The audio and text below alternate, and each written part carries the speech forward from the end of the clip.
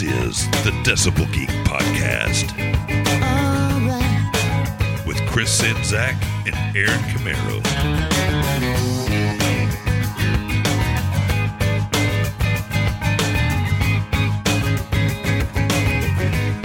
It's time to get high on the new thing. Well, maybe at least the new episode of the Decibel Geek Podcast. Oh yeah, I'm Aaron Camaro, there's Chris Czynszak, and man, we got a real special guest today. Absolutely. This is someone we've wanted. Chris. No, I was talking about you. You're back. You're talking about me? back from the dead. How special? What? He's specially back from the dead. It's the funniest irony because I hate the show The Walking Dead, but now I've become one. You were one. Yeah. Definitely were. Yeah. No. Yeah, I'm okay. Good. Thankfully. Yeah. We were all scared. Yeah, there's a reason this episode's late. A good reason. This is the best excuse we've ever had for being late. Sorry, Donnie. I was in the hospital for 2.5 days. Yeah. And I'm okay, but thought I was having a heart attack last Saturday night and pretty freaked out. Wife took me to the ER.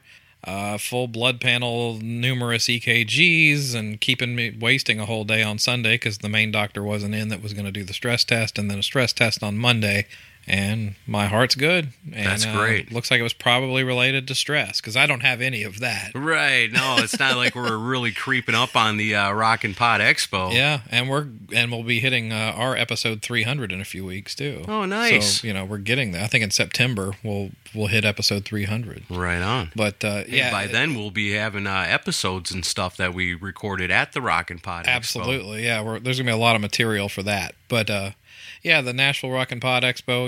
We haven't really pushed it too hard lately, but we got about $2,000 left to hit our goal, and we want to hit that, guys. So yeah, if you can give $5 even, just go to GoFundMe.com/rock the letter N Pod Expo and give whatever you can and help us meet that goal because we want to hit that goal because it looks better. I think we'll still pull it off, but we need to hit that goal so we can make this everything it needs to be. Right, because we're trying to make it the best that it can be. And, we know that a lot of our, faithful, loyal listeners have really stepped up in the beginning when we first announced this, and a lot of people did make donations. And we also realized that there's some new people that have been listening to the show since then. So if you're new, help us out. Yeah, please do. It's going to be cool. And also, it guarantees that there's going to be a next year if we hit that goal, too. Right, absolutely. And we want to make this a yearly thing, and it's going to be so much fun. And we're really hoping that you can make it to Nashville to hang out with us and all our podcast friends. I mean, there's so many great shows going to be at this thing. So many awesome rock stars and people from the music industry going to be there signing them autographs. We're going to have doing interviews, and we're going to have some beer, and, oh, man, it's going to be great. And there's something real big I'm going to announce soon. Oh, yeah. That's right. Oh, man, you guys are going to love it. If you're a rock and metal nerd, you're going to shit. Well, you are listening to the Decibel Geek Podcast, so I guess you are a rock and roll nerd, and yes. You are going to love it. You know what I love? What's that? Not having to cry on the show. Me too, because we got a really good iTunes review this week. All right, I'm going to check it out right now. Here it is. Let me see. Yep, there they are, all 5 of them. Beautiful stars right there. And this one's called You Won't Find a Better Rock and Metal Podcast. I like where this one's going already. I agree. All right. And humble. Here's how it goes. The digital landscape is filled with rock and metal podcasts. Decibel Geek podcasts outshine them all. Hosts Chris and Aaron are regular guys who are passionate about rock and metal, and it shows. This is something they do because they love the music and have for years. They have an extensive working knowledge of the genres and use that knowledge along with research and effort to produce high-quality content. Not satisfied with the same format for each episode, Decibel Geek is presented with different but reoccurring themes that are both informative and entertaining. They pay homage to the rock and metal artists and the icons of the past, shine a spotlight on the artists of today, and champion the lesser-known artists who just might become the Van Halens or Judas Priests of tomorrow. You wanted the best, you got it. The hottest podcast in the land, Decibel Geek. How cool is that? That's about perfect right there.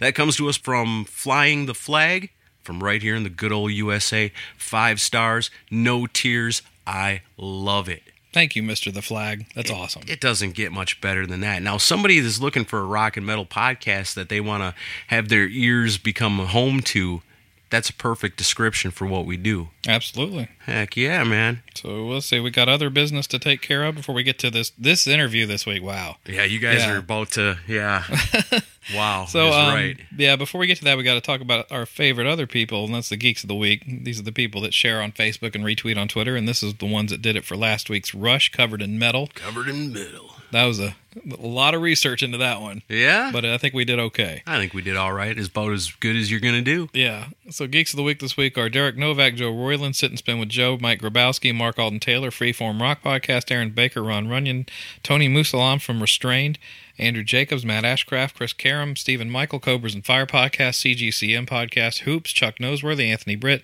Joshua Toomey from the Talk to Me Podcast, Kevin Williams, Jeffrey Mendenhall, Rob Webb, Adam Cox, Mikhail Burrell, Christina Green, Joseph Capone, Dave Koska, Thomas Mukaji, Shane Abair, Todd Cunningham, Kenneth Roy, Sean Cullen, Brennan Barrier, Joe Lascon, Joe Polo from Podcast Rock City, Scott Smith, Wayne Cross, Phil Ferguson, James McElhenney, Freewill72, Billy Hardcore, Ernesto Aguiar, Christopher Stokes, David Glenn, Sean Cullen, Cole Thurton, and the Mooger Fooger. Nice. One thing those people have in common, they are some of the coolest people on the planet. Not one uncool person in that entire list. No, they're all the coolest. The coolest. And speaking of David Glenn, congratulations. That's the VIP who won the Rush book. Congratulations, David. Awesome. We'll get that out to you. All right, so that brings us to the business at hand. Yeah. We have, what we have for you today is a very, very interesting conversation with one of my favorite rock artists, Donnie V, mostly known from Enough's Enough, lead singer. Yeah. I guess I kind of feel like we should do a little disclaimer here at the beginning that, as you will find out in this conversation, I am a huge Enough's Enough fan, and it's tough for me because I love both Chip and Donnie. Right. You know, so I want to make that very clear. I love both Chip and Donnie. Chip's always been cool to us. Anytime we've just called him up out of the blue for anything, he's always been nice. Always been cool, always been nice. Donnie is amazing. Yeah, you know, got such a unique perception of the world, and I love it. You know, and this conversation was so much fun. Yeah. And, you know, I just want to say, no matter what, I'm always going to love both these guys. Some of he's very open about his interactions with people, former band members and everything, and that's going to get attention for those quotes. Right. And you can tell there is some animosity and some hurt feelings between Chip and Donnie. There definitely is. You know, I think it goes, you know, you can listen to some of the songs on both of their most recent solo albums, and they're directed at each other. Yeah. And, you know, that's all here and there. That's between those guys, you know. But he also provided a wealth of entertaining stories about the history of the band and also about the background on some of the songs, which is what I really loved. Yeah, me too. Was hearing, you know, where some of the songs came from. So it's a very eye-opening interview, and we're happy to share it with you this week. Yep. So without further ado, here's Chris, myself, and the one and only Donnie V.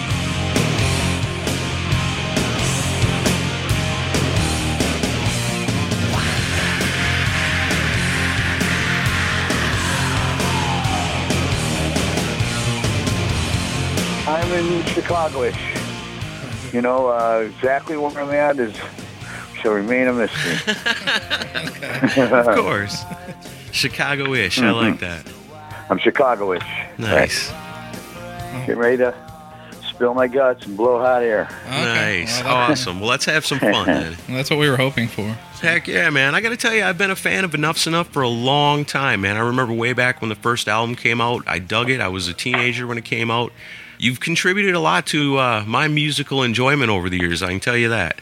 Well, you know, that's what it's all about. And, you know, at the end of the day, you can't hear that enough. And, you know, you don't start out with that in mind. You start out with, I want to be a rock star, or I want to do this, or I want everybody to love me, this and that. But, you know, once you start maturing, you get older, and you actually are an artist with substance and something that you feel that is acclaimed and credible, that starts becoming really important, and became very important for me. And especially after the first couple albums, I didn't really get that yet. But you don't get that feedback or that kind of you just get like, man, I love you guys, this and that, But then when you start hearing things, as you go into your career of like, hey, this got me through this or this got me through that. And that's because that's when you reach a point in writing where you're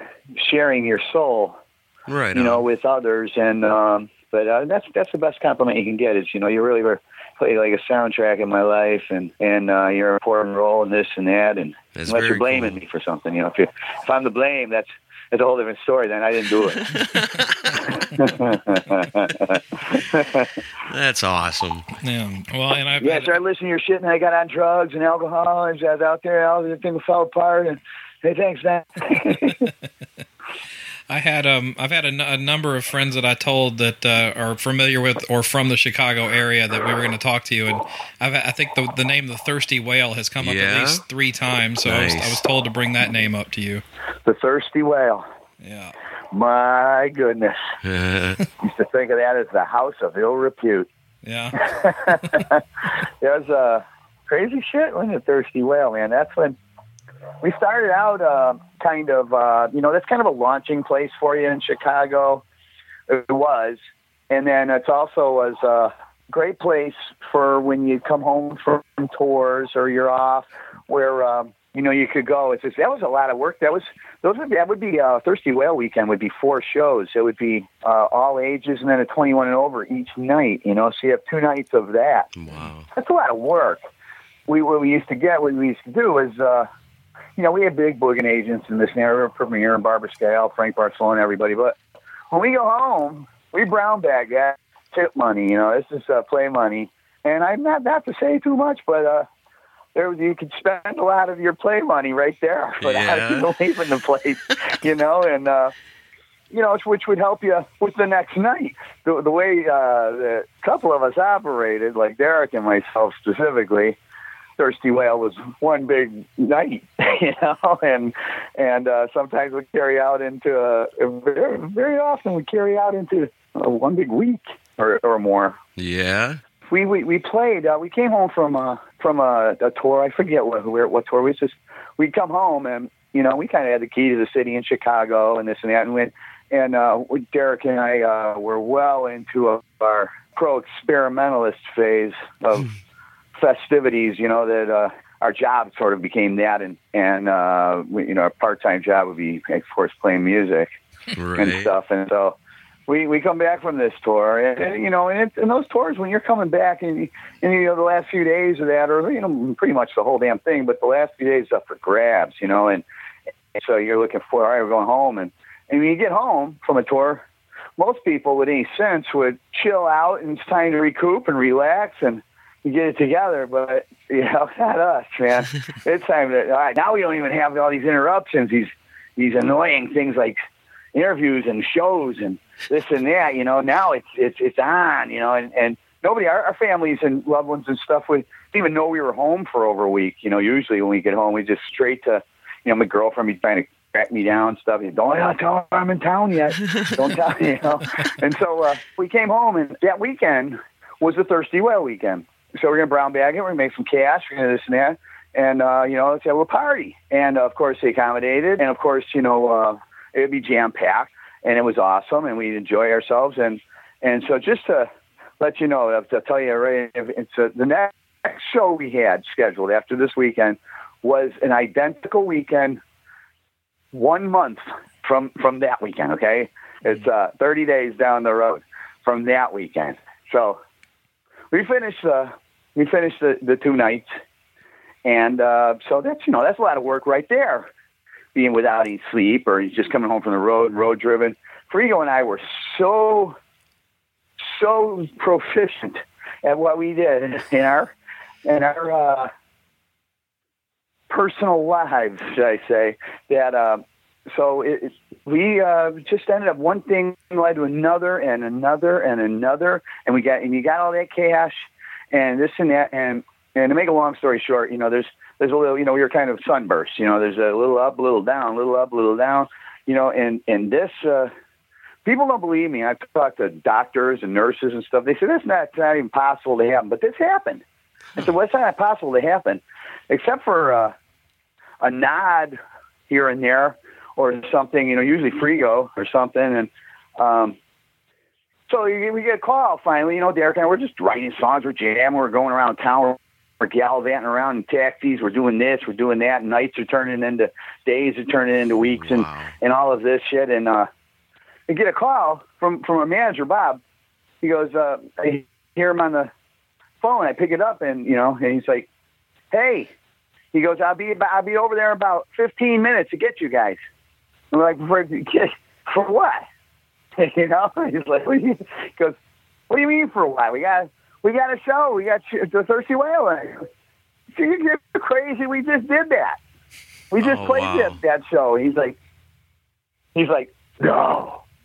He goes, "Oh my God, don't tell me." He goes, "Say what?" It's been a month, guys. It's like, wow. Looking at Derek, go, "Dude, we've been up a month."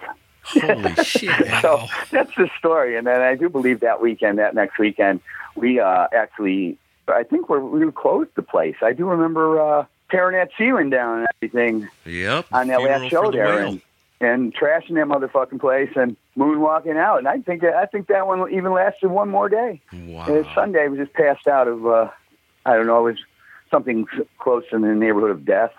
But not, just. That's crazy. That is crazy. Yeah, well, I don't know. We didn't feel like it. Just really tired.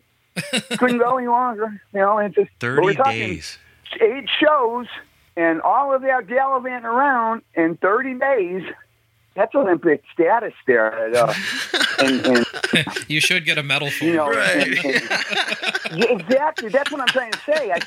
I don't know if where we stand in like the Guinness Book of Jagoffs, but somewhere along the line, I think that we should definitely be in the top few with that one, man. Because I've never heard anybody that's said that's come close to that, and I've not nurses and doctors and people and therapists and this and that have all said that's the physical impossibility. So, okay, well, I've got a few other things that people think are impossible as well. So, the superpowers of Donnie V. I want to talk about Bob, the manager. I mean, how hard was that guy's job to try to corral you guys? I would say he had his work cut out for him. Bob was a big guy. He was a wolf in wolf's clothing, we'll say. So, he came along in the package with our first original manager, his name was Ron. I'm not going to glorify him, but he had money. He was like a frustrated musician. He was a diamond broker. Dad left him a whole diamond business and this and that. And Ron wanted to be a rock star, but wasn't a rock star. And so he bought himself a few rock stars. So we were kind of like his toys. And, Derek was somebody that he knew, and he had, acquired Derek at one point from one in his travels somewhere along. And Chip and I came as another package, and he acquired us, and hey, we're out, and we're living in Palookaville. Me and Chip, I'm living in like some ghetto because I lived on my own very young, and I'm talking, I'm a kid here. Mm-hmm. This is like 18 or something like that, and basically the first band I've ever really been in was Enough's Enough. The legend is you guys met at a baseball game. Is that really accurate? No, that's highly inaccurate. Wow, that's funny the way that works sometimes. There's a lot of things. There's a whole lot of, I don't want to call anybody a liar, but let's just call them invalid truths that have been spoken for one reason or another, and then it takes on a life, like a ghost or a demon. It manifests until it comes alive. Wow. So that's kind of what happens. Right. When the lies come to life. Sure. If you hear it enough times, it becomes reality. Times you think it's reality. He thinks it's reality himself. So if it's not true that you guys met at the baseball game, how do you first cross paths with Chip Z'Nuff? Yeah, Chip Z'Nuff. I've never seen him personally play any kind of professional or semi-professional baseball. I've seen him play some sports, and he was pretty good. Yeah. Foot racing and arm wrestling are the two that I used to make money off him with. I would, save up my money, and I'd bet on him. I'd go get his next victims, and he'd foot race the shit out of some. He'd end those foot races backwards, like making fun of the guys that he's beating. Wow. He was so fast. And the arm wrestling, he won most of those up until the one that's on the back of the 7 record. there's a picture of him arm wrestling, and there's a picture of me all excited thinking that's Money in the Bank. And if they would have taken that picture 5 seconds later, there would have been an entirely different look on my face as Chip Z'Nuff as the king was dethroned. And then later we saw the tattoo on the guy's arm was a arm wrestling champion of the world for some shit like that. It's like, okay, you get hustled. Sometimes you hustle, sometimes you get hustled. Wow. Chip was in a band that was, when I was cutting my teeth, pretty young kid. I'd say 13, 14. Chip was already in a band that had some notoriety. It was a band called We're Staying. And out of that, and the band was tight, and we all rehearsed, and guys that actually play their instruments very well and play together, and it's mic'd up, and it's like the real deal. Right. Not just in the basement plugged into some piece of shit thing with a piece of shit thing you're playing, and and trying to scream over something, and everybody, that costs $20 or whatever, so this is a real deal. I was very impressed always by his performance. He was just natural and young, and it was just his energy, and it was raw, very raw. And playing from the gut, and kind of coming from like a punk vibe or new wave-ish or whatever. But he was very, very good at the bass. From the first time I seen him, he was like, it was an extension of him, and he's still one of the best, I think, bass players that I've ever, of course, that I've ever played with. But I think that I've ever heard on records. It's very authoritative, and he can hold the beat, and he can drive a song. Mm-hmm. I've seen him do it with drummers that can't even play. And he had a pretty good look down. Because it was kind of like an asshole Rod Stewart would spit in your face and shit, I think he stood out more than everybody else in the band. Everybody was really good, right, but he was, I suppose, because he's a guy that he's got it, he's got the it factor, but the rest of the guys in the band don't. Yeah, he's got it factor, but the other guys were good. The it factor turned into cousin it factor, and I didn't say that, but so I was very impressed by him at a young age. When I hadn't met him though, and knew who he was, and I was a fan kind of the band. I hung out with some guys whose brother was the singer of that band, who was very good, very talented, wrote most of the songs, but I never really dug his vocals. His vocals were kind of and shit like that. And I was like, that's not cool vocals in it. But Chip would sing a couple songs, and I was like, now that I like that. So I remember what happened was I hooked up with the singer guy first somehow, and we started working in a project. It was older guys. There was another older guy. I was like 10 years minimum younger than anybody else that was in the thing. Wow. And I was kind of like this new kid that's just, now this is my first thing where I'm stepping out of my garage band, basement band type shit and taking my stab at this. Well, the guy that I hooked up with had already spent 6-7 years with Chip and was over that whole thing. And I had no idea what he was talking about at the time. He was over. He goes, I go, well, why don't we get Chip? He's like, I'd like to do this without Chip. And to boot, anything that sounded natural and started to fall into a groove or something that was like kind of like what I had my heart set on doing, this guy was like, well, no, let's not do anything obvious, anything that makes sense, or anything that feels good. It's like, we're going to, it's going to do this new wave thing. And he got his keyboard. Guy went from guitar to just, we bought some little cheap-ass keyboard. Now we got his keyboard and him trying to sing and me singing. So the tunes that I brought were, there's some catchiness and there's some hooks to them. They're very immature and stuff, but I sang them, and everybody else besides that guy was kind of like, this kid should be the singer. Mm-hmm. Because my voice definitely lent itself more to the ear, but this guy didn't. He was, No, and he's busy trying to make shitty music nobody likes. Against the grain and be some tortured genius that comes up with I don't know, he wants to, let's invent something brand new that no one's, but, well, the way you're going about it is it's just tries to turn off for everything. It's painful on the ears. It makes my ears sad. Wow. That's terrible. So there's one session I was sick. I kept saying, we need a bass player. This guy was playing bass on the keyboard, and it's like, boom, boom, boom, boom, boom. To my little power pop tunes that I was writing. I'm like butchering it. But, I guess I don't know anything. What do I know? These guys are professionals. Yeah. I'm just a kid, but I don't like that. That's fucked up. I hear it for driving. I hear what they was Chip, like what Power Pop or what Chip was doing, or Cheap Triggers, somebody like that. Now with this guy's boom, shit like that, and these weird out, Oh, like, no. no. So the one day I'm sick. And guess who happens to be there that day?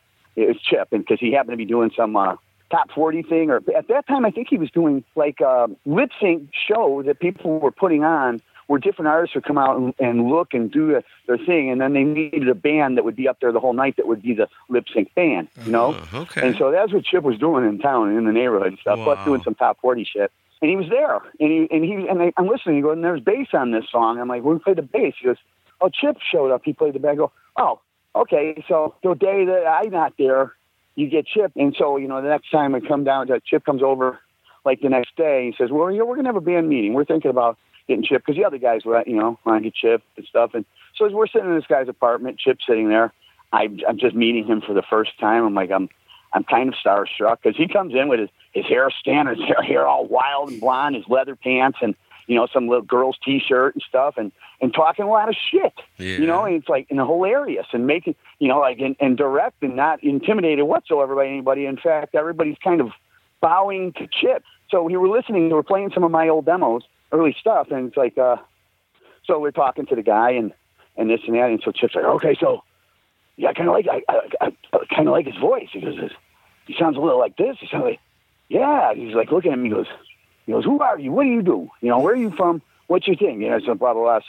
So he's listening some more, and you can see the wheels turning, and so he's like, and this other guy. So all right, so Chip's like, okay, so we're gonna do this band. He goes, all right, who's gonna sing? And the other guy, he's like, well, I thought I'd go with the lead singer, because Donnie's he could be writing, and he goes, well, I think we've tried you for about 6 years. He goes, why don't we give this guy a shot, you know?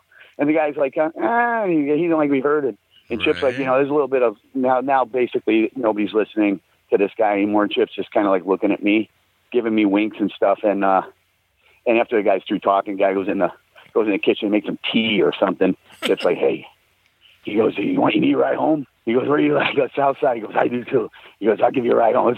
Let's sashay. We got in the car, and I was like, okay. He goes, as soon as we get in the car, he goes, all right. He goes, what do you want to do? You want to play with a bunch of old men playing a bunch of shit that sounds like shit, or you want to rock? Nice. Goes without saying, man. I mean, you're the guy. So I now had the shadow of this character and figure, who I absolutely loved the way he operated, and everybody else did too. Nice. And this guy got away with saying or doing or anything. He'll walk into the goddamn grocery store with his hair standing straight up, all fluffed out and shit like that, make himself a sandwich going up and down the aisles and stuff, and nobody says shit. Wow, you know, nice. You know, it just, so I am eating sandwich. You're here. He make me a sandwich first. He was always very generous. And here's your sandwich.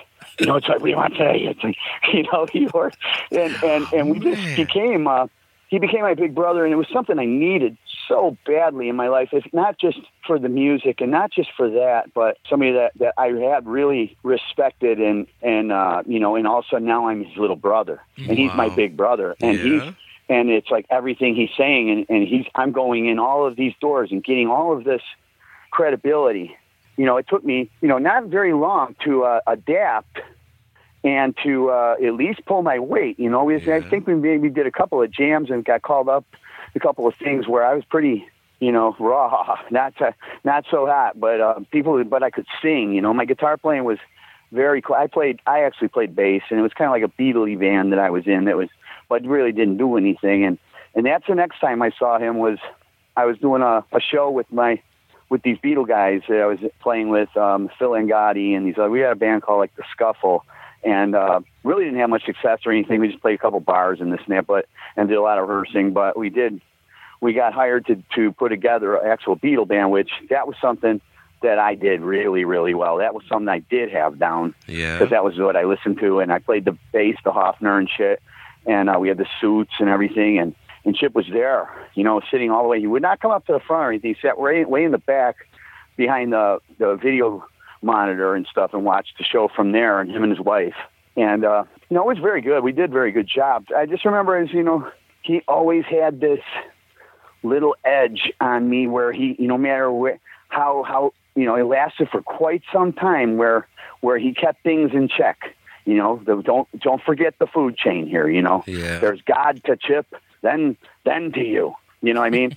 And he's the big brother. He's the big brother, and he's the pro. the head buffoon, right? So I am the parrot. Yeah. So becomes the birth of the new, more intelligent buffoon. Yeah. Right. So evolution. Well, now there's danger. Now it's getting dangerous. Now, and this is that baby. Like we're talking, like if you have a baby. And it's like my nephew Louis, hand him over to me at this young age and stuff. Oh, that's great influence. And look what kind of stuff ends up on YouTube. My God, he can get laid now. Louis, 8 years old. He's singing Butterface Love and that's awesome. Toilet Paper Roses and shit like that. He's classic. He's got the look. He's mini me. Yeah. He's so fucking. He's been bitten by the bug, and every time I see the look in his eye, see what it is, and and when he's not calling people dad a jag-off or. Or this is fucking bullshit, or this and that. He's a colorful little guy. He's coming out tomorrow. He's going to spend a few days with me. But in any case, that's kind of like what was happening to me at my very formative, impressionable years of molding myself. And he would always say, "I molded you." And I would say, "Thanks for molding me."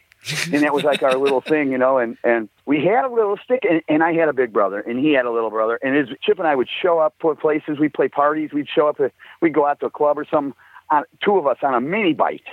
We'd come riding down to fucking Cicero Avenue on a fucking mini bike that has no goddamn, it's a little 50cc, I'm on the back, he's hanging on, this mini bike didn't even work right, I had to pull the throttle down by the engine and shit, we'd be steering and running this and that, and it had no brakes, and we actually rode into the fucking door and broke the fucking window of this place called Haywires. We were doing a performance, and we were late as fuck, and we come pulling up on the mini bike, the band, everything's on stage, smash! Right into the thing. The place is packed. We get off the mini bike. We just throw it down, walk right on stage, and rock. And it was like, wow. I like this. This is fucking funny. This is classic shit. And it was him and I against the world because now we're going to go take on the world. Everybody else was interchangeable. Everybody else, for this reason or that reason, wasn't prepared to step off the ledge without the net like we were. It was, this is it. This is happening. And we knew it. We had no doubt about it. It was going to happen. Like all desperate white trash, we opted for to try to take the easy, fast way, which is with this fucking money dude. Yeah. Who's fucking bags of. I went from quarter grams and half grams of cocaine to big bags like you see on TV and shit. Yeah. And then there's smoke. Then there's the beauty of smoking it and all of this, and it's like, oh my goodness, and then the alcohol and everything, and that's where Chip and I, where the wedge started to come between us at that point, because he never, I watched him do his last line of cocaine. I think he was probably 22 years old. Wow. I watched him do his last line. He jonesed so hard, and he was so pissed at the guy that was holding it for the guy, hey, where's it? Give me another line. He goes, and Chip bought it too. He goes, it's gone. Because the guy did it all. You don't let some fucking Jones or tweaker hold on to the shit. Right. It's like, I have a big lesson there. I go, it's gone. And the guy's all tweaked out and sweating, and Chip's like, what do you mean it's gone? He's all Jonesy, pounding fucking Jack and Cokes at the bar. He's lost his fucking cool. Your personality's all tweaked out. He said, you know what? I don't think I'm doing this anymore. Wow. He says, I totally don't got it together right now. And that became a big advantage of his. Mm-hmm. With my weaknesses, because all of that stuff, I don't know. I was so damaged. I didn't have he had a good upbringing with his dad and the mom, and very supportive and very loving, good family and shit like that, with structure and sports and interaction and stuff like that. I didn't have any of that. Well, what? I had my grandfather. So what did your folks do? Well, my dad, he left when I was 2. Oh wow. And my mom. It's kind of hard to put a label on exactly what my mom did. For various things, it's easier to say what she didn't do. But I don't want. I'm not out to. My mom has suffered, and she's not in a very good state. And let's just say it would have been a nice thing had she just sold me to somebody. Would have probably been worked out better for me and her. But that didn't happen, and it just is what it was. And she was young, and she's crazy, and the apple don't fall too far from the stump. Right. And back to Chip, yeah. So this is starting. There's a wedge starting to come. This guy is starting to play. The writing starts happening now. The writing originally, everything was very much a team. Very much when we started writing a lot of the songs and stuff. basically, it always retained the original formula of the ideas and the hooks and the lyrics came from me, and then he and I would polish it and turn it into the song together, and his bass would hold everything together. But it's got to a point where there's a kind of taking every idea, putting it into the same press and the same mold, and a Play-Doh pumper, and you're just getting that Play-Doh pump poop star that keeps popping out. That you just keep slicing up and putting it on stuff. And it started early, but still there was just way too much, let's say, beauty of having a big brother and this and that. I mean, we're talking about now where it's us against the world, us against our manager, us against the drugs, us against this. And there was always something that was we were head to head, some sort of kind of a war where, an unspoken war of us against them, where they're trying to pull some shit on us and we're trying to not let that happen. And we're sticking together and we're our little secret club and we got a plan. And one day, fuck these guys, we get where we got to go. And then, and you need each other like that, Right. Yeah. And, and the other guys, Derek and Vic, they came into the band, and like Vic, I'd never even heard him play the drum one time. And Derek, we had no choice in the matter. I had a guitar player. His name was Alex Kane. He was in like Life, Sex, and Death. Yeah. Right. He's been in his own thing and stuff like that. He was a guitar player, and I dug Alex because he was he was a George Lynchy type dude, which never tickled my fancy to begin with. But he used his mind and his head, and he was trying to apply what he could do to enhance the songs and stuff like that. Now Derek come in. Derek's automatic pilot. Anything he does will be in key. Everything, he won't play a bad note. He's so good. It's an extension of his. I've seen Derek still holding a note sound asleep. Wow. With it vibrato and shit like that going perfectly and resonating and just kept. He's, that's how fucking good. That's how good that guy was. Oh, and yeah, Derek Frigo was amazing. The only time Derek applied any thought or would take any input was after the session where I, by the end of it, decided I wanted to beat the shit out of him and fire him, and I would. And then the next day, he'd humbly come back after his buzz, his coke and everything wore off, and smoke a joint, and with his little squinty eyes now and his little, hey, dude, he'd go from, like, Kurt Fang, we used to call him Kurt Fang, because when he's on coke and shit like that, he was like, he could be a monster. Yeah. He's just so too much energy, is like feral. Wild animal, no domesticated skills, no guilt at all in the guy, which is a bad fucking thing when you're dealing with a guy with no guilt and he's wired for not 150 miles an hour. You know what I mean? Mm-hmm. So, but there was definitely a genuine authenticity to Derek that a lot of people didn't know or didn't see, that came out so seldom because he was constant. He lived to get high. There was nothing in the world that Derek enjoyed more than getting high and fucking chicks and partying and being Derek Frigo and just having a look and this and that. And his guitar was his tool to do that, as opposed to the other way around. And that's sad, but that's a lack of, his dad was 55 years old when Derek was born. His mom was 17. His mom left immediately. Oh, wow. So Derek's dad, who's playing all the time and stuff, Derek basically is nanny or this and that or whatever, but basically living on 1212 Lakeshore Drive across the street from Oak Street Beach, rich little fucking, snot-nose, with his dad's the greatest jazz violinist in the world, and, he just didn't stand a chance. Yeah. But there's still that sweet spirit that was in him and raw natural intelligence that he didn't know how to use until way later in his life.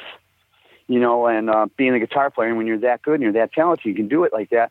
I mean, anything he did is better than everybody else can do it. So why work hard? Why think? Why have to? He didn't have to, and the only one that ever made him would be me. And that's because I said, listen, motherfucker, I want to party too. And I am partying too, but look at what I got to do. I got to write the fucking song. I got to fucking deal with you. I got to deal with this. I got to deal with that. And write the lyrics and put it all together and shit. And then you come in and you fucking take a 20-second Hoochie Man two-step on all my fucking work. You know what I mean? With actually no effort and no, and I'm stuck with that shit.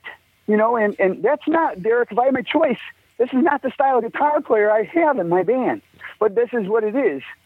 And then, then the band got a deal. the band got a deal with that lineup. So that was the lineup.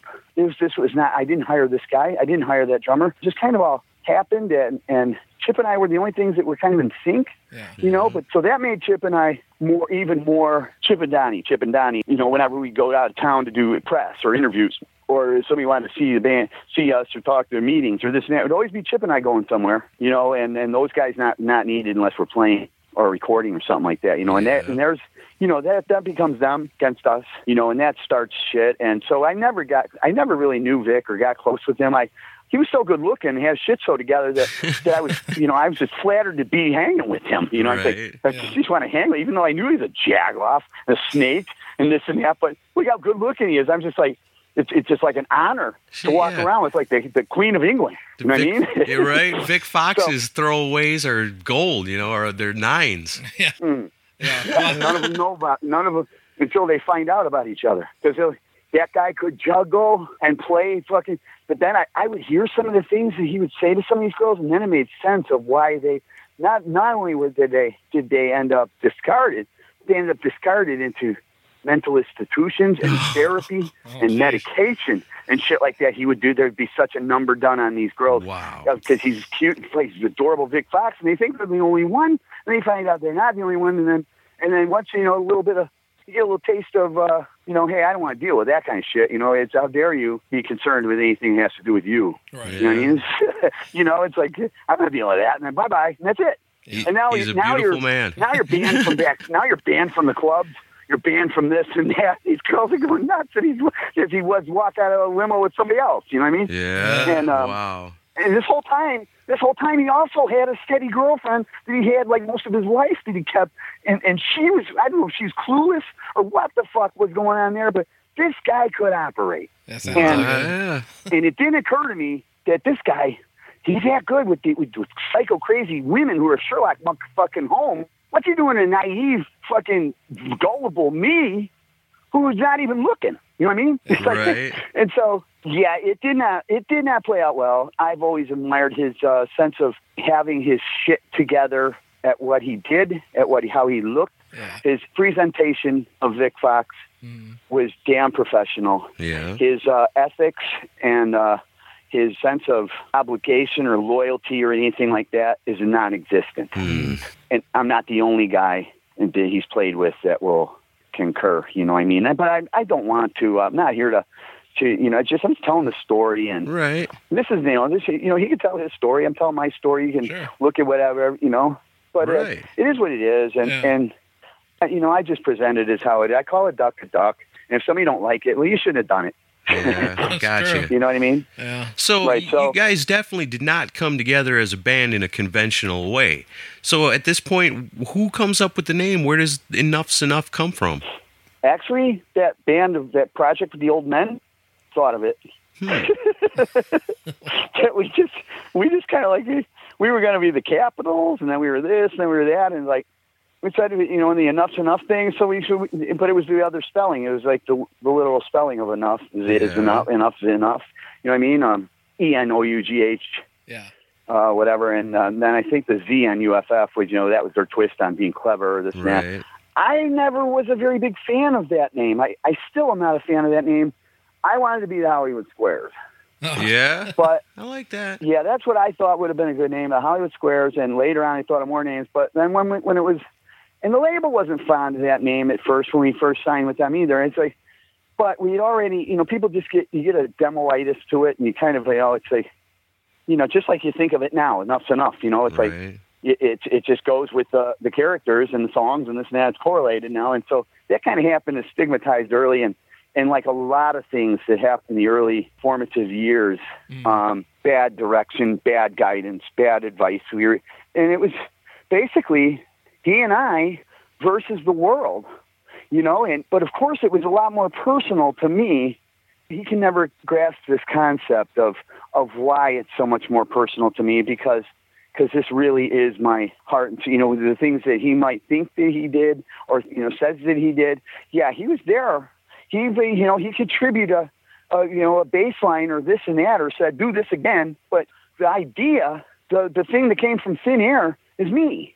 I did that. and if he came up with something, it was my job to take that one little part and create everything around it, and it always has been. And so I take it all very, very personal. And, and as that whole insecurity thing, because I went from a scared little kid to center stage and the microphone, lead vocals. Right. So my crutch and tool became what I had discovered early on that kind of eased that was alcohol and drugs and shit like that, and those things take on a life of its own because nobody sets out to be a piece of shit and cause destruction in their life and for everybody else's life that loves them and stuff like that. That's not the intent. The intent is to either feel good, have some kind of alteration, and don't feel like you're operating well. Just the guy you are when you wake up in the morning or whatever. So that's what's starting to happen. That was a little bit of the wedge. I started writing a whole lot more on my own because I didn't sleep. Right. So now I'm constantly writing the shit. And, I wrote, I would say, safely, even when we were at the height of our collaborations and writing, which we did a lot in the very early days. And most of those songs, a lot of them never saw the light of day until he eventually decides to release them. Now I'm no longer in a band like this Clown's Lounge and shit like that. And that was something I really didn't have a choice in the matter. I was kind of, this is what you get.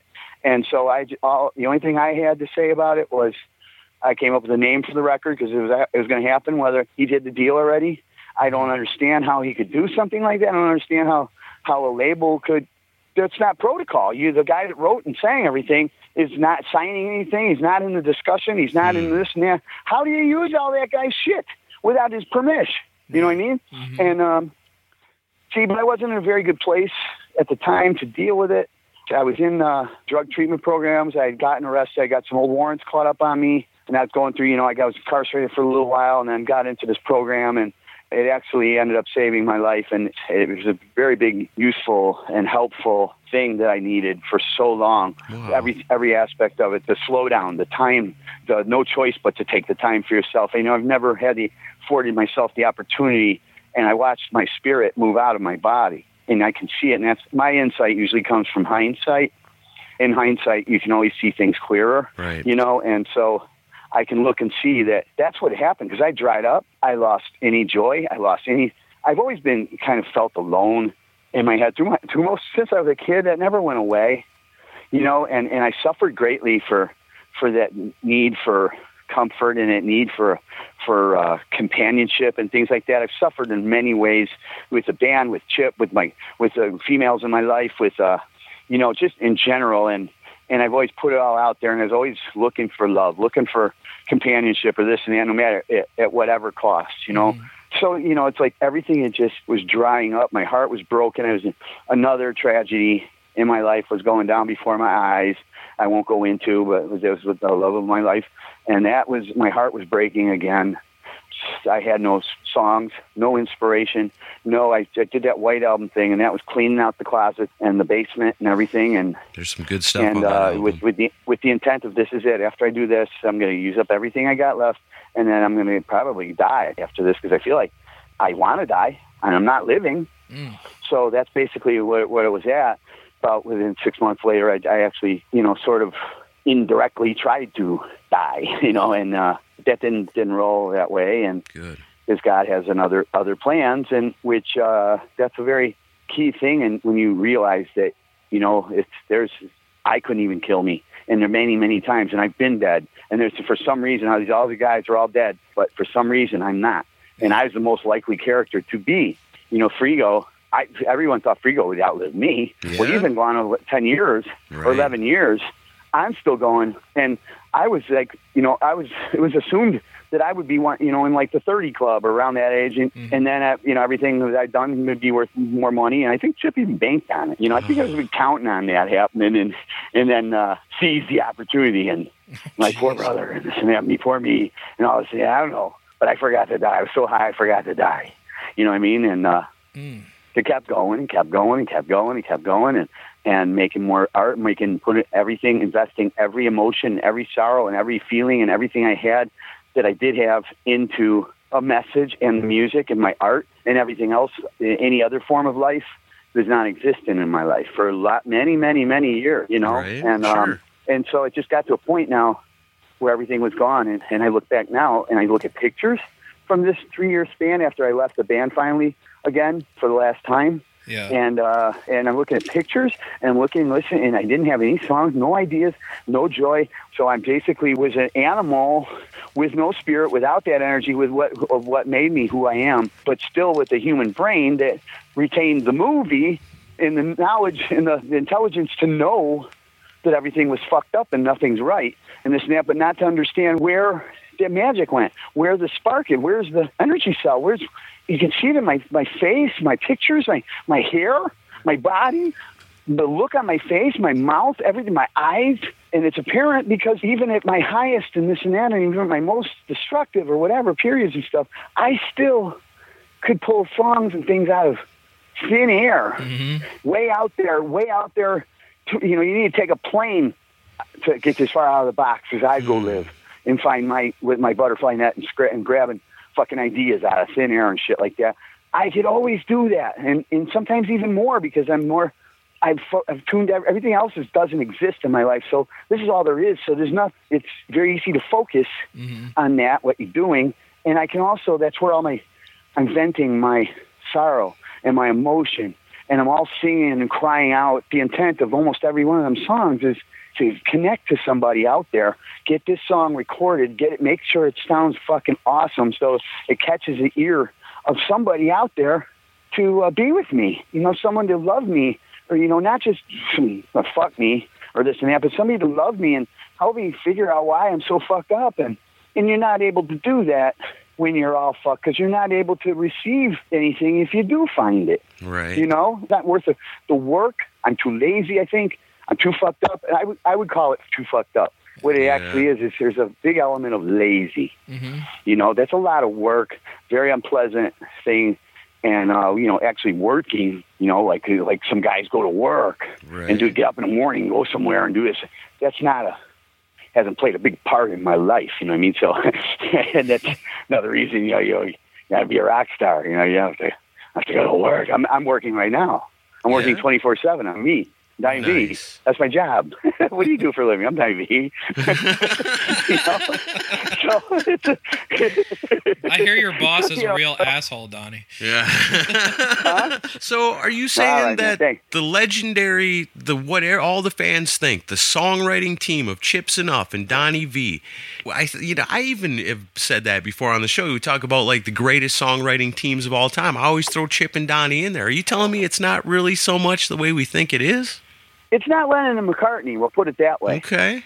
I would never even try to say that he wasn't vital and important, if nothing else, being by my side as I did what I did.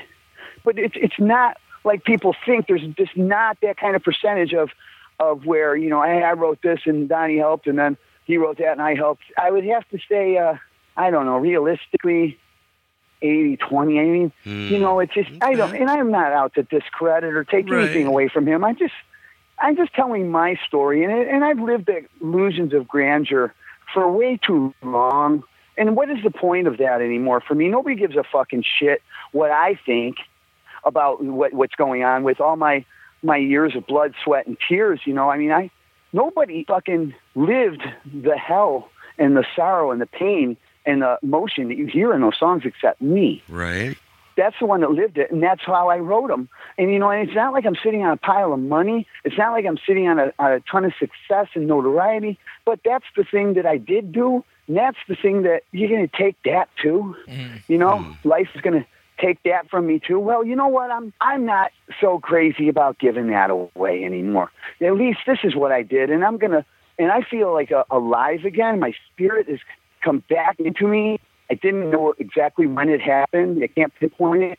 Just one day I noticed it's just like, I'm back. It's back. And I just embraced the thought and the idea and my energy, my soul, and humped it like a puppy. And like, I will never hurt you again. I will never hurt you again. I will never, I will hug you and kiss you, and I love you so much, and thank you so much for coming back to me. I will not fuck you up again. And I aim to keep that promise. Because, oh my God, that's worse than being dead, is living without your soul. Yeah. Wow. It's worse than being dead. You don't know what you are.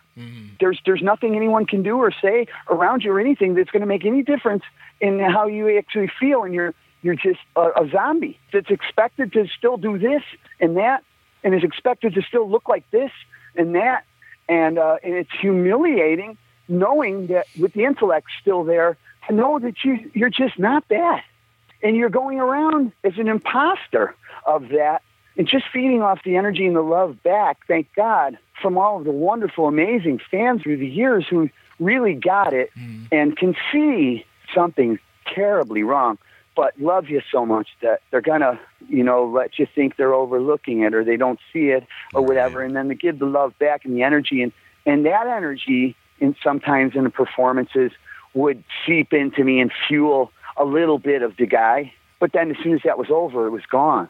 What I'm guilty of is not being in the state of mind to have the consistency to, because if you're going to call the shots and you're going to take over and you're going to just start throwing your weight around because you know that what you think and what you believe is right, you have to do that all the time. But then you got to stand up for it. You can't just delegate everything to everybody else because you feel like fucking around this next. You don't have your shit together.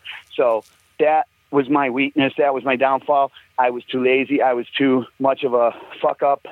And content with, just, all right, well, I'd rather something than all of nothing than have to do all that work too, and that's stupid. You can't say, hey, man, I should have done this and beat yourself up and stuff, because it's your story. Mm-hmm. We all live our stories, and that is what it was. And that, later on you see, well, I learned this from that, and this happened because of that. And it's just that's our story, like Donnie V, your crazy ass life has made you very, very wise. Well, I don't claim to be the guy to come to tell you what you should do, but I can definitely tell you I'm an expert PhD professor in what not to do. I know.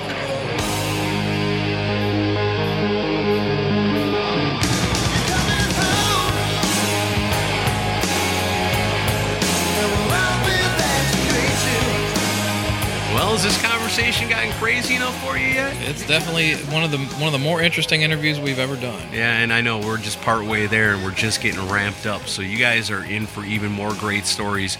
Donnie V, very cool of him to come on the show. We really appreciate it. Yeah, really appreciate his time. It was great, and I'm looking forward to what he's got coming up next. Yeah. Now, before we get back into our wild conversation with Donnie V, I got to let you know there's all kinds of really cool DVDs available right now over at HK Collectibles, Inc. This week, man, these got cool stuff like classic cartoons like Tom and Jerry and seasons of shows like Breaking Bad and Elf. Television classics. Yeah, well, Elf for sure. And of course, as always, he's got those classic concert tickets and retro advertising suitable for framing. Head on over to DecibelGeek.com right now. Click on that HK Collectibles Inc. banner right there at the top of the page and do your shopping. And while you're doing your shopping online, of course, we want to always tell everybody, there's a bunch of Donnie V albums out there. Mm-hmm. There's a whole lot of Enough's Enough albums out there. Go to Amazon. Pick yourself up some Enough's Enough. If you only know Enough's Enough from them first two albums... Oh, you're missing a lot. You're missing a whole lot. They got a long, stacked catalog of amazing music. And Donnie V as well. A lot of his solo stuff is available, and his solo stuff's really good, too. There's no reason, if you like Enough's Enough, not to like his solo stuff. Go buy it all. Support the artists. That's what we say around here. Keep rock and roll alive. Because if we don't help him support himself, then how can he make more music? And as we're going to find out, Donnie V's got some plans for some more music to come your way. So support them. Good way to do it, by going to DecibelGeek.com, clicking on our Amazon banner. What it does is it takes you to Amazon. It looks exactly the same. You do your shopping in the exact same way. Everything's exactly the same. When you're done, you're going to pay what you decided you were going to pay for that item, not a penny more. And what Amazon does is they take a cut of their money on their end. So if you see something on there for, let's say, $9.99, when you pay for it, you're paying $9.99. Yep. Amazon, they take that $10 or whatever, they slice off a little piece for us. So you don't lose nothing. Amazon does. But they're happy to do it because why? They love us and they give us the list. Yeah, they give us the list of what you buy.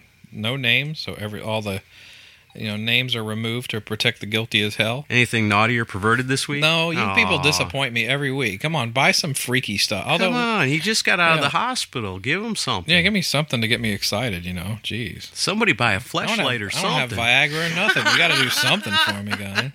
No, but some of the interesting purchases in the last 7 days on our Amazon link include Kiss Behind the Mask, the official authorized biography. That's a great book. Right on. A lot of good, especially when they do the song-by-song breakdown between members and stuff on that. That's my favorite part of that book. I like that. Ernie Ball Heavy assorted guitar picks, bag of 24, and Diodario nickel-wound bass guitar string. So you got to have those heavy guitar picks. I love when musicians are buying stuff through our Me link. too.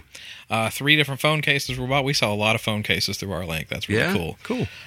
As you see with my phone screen, I should have bought one. On DVD, Rush R40 live Blu-ray was bought. So that makes sense. That's good. We moved some Rush products. See, it works. Other movies, After Hours, which I don't remember what that is. Sounds like a softcore porn movie. So maybe you didn't disappoint me.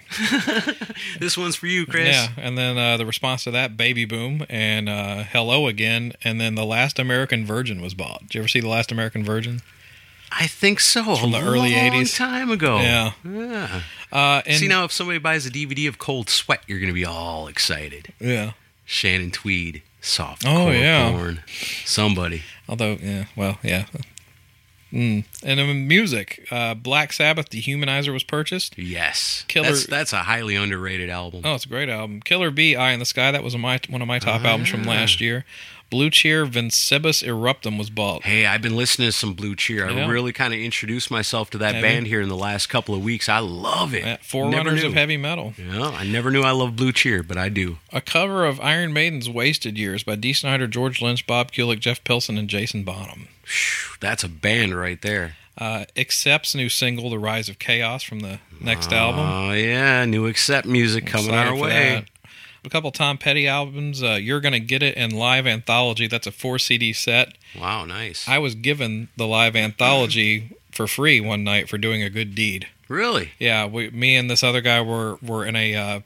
I was parked outside the parking lot, and he was parked in the parking lot, but they had already put the rope up, and this guy got his car locked in. Yeah. So I moved a construction barrel on top of the rope, and he was able to drive over it, and he's like, well, let me give you something. I don't have any cash on me. I'm like, you don't have to give me anything, man. He's like, you like Tom Petty? I'm like, yeah. He throws it to me, and he gives me the Tom Petty 4 CDs. It's like, okay, thanks. That's cool. So that's cool.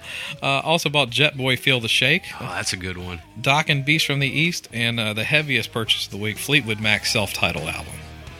Ouch. That's still a good record. Yeah, it is Fleetwood Mac. Yeah. That's what it is.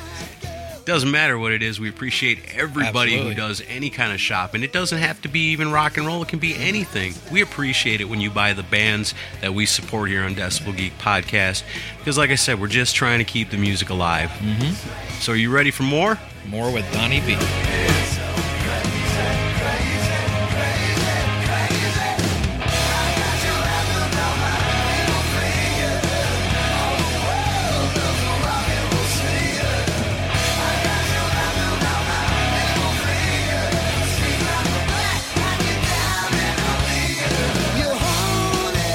Something I've always wondered. When you guys are put together the way you are, and you come up when you've decided on the name Enough's Enough, is that at the point then, does Chip come to you and say, hey man, I'm going to be Chip Z'Nuff? What do you think of that? Does that seem weird at the time?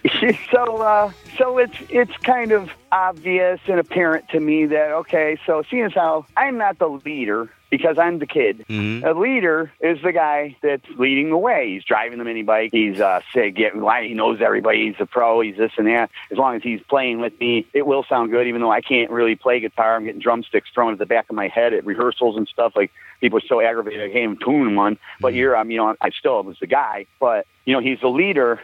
And, so it's like apparent to me, okay, well, it looks like Enough's Enough it is.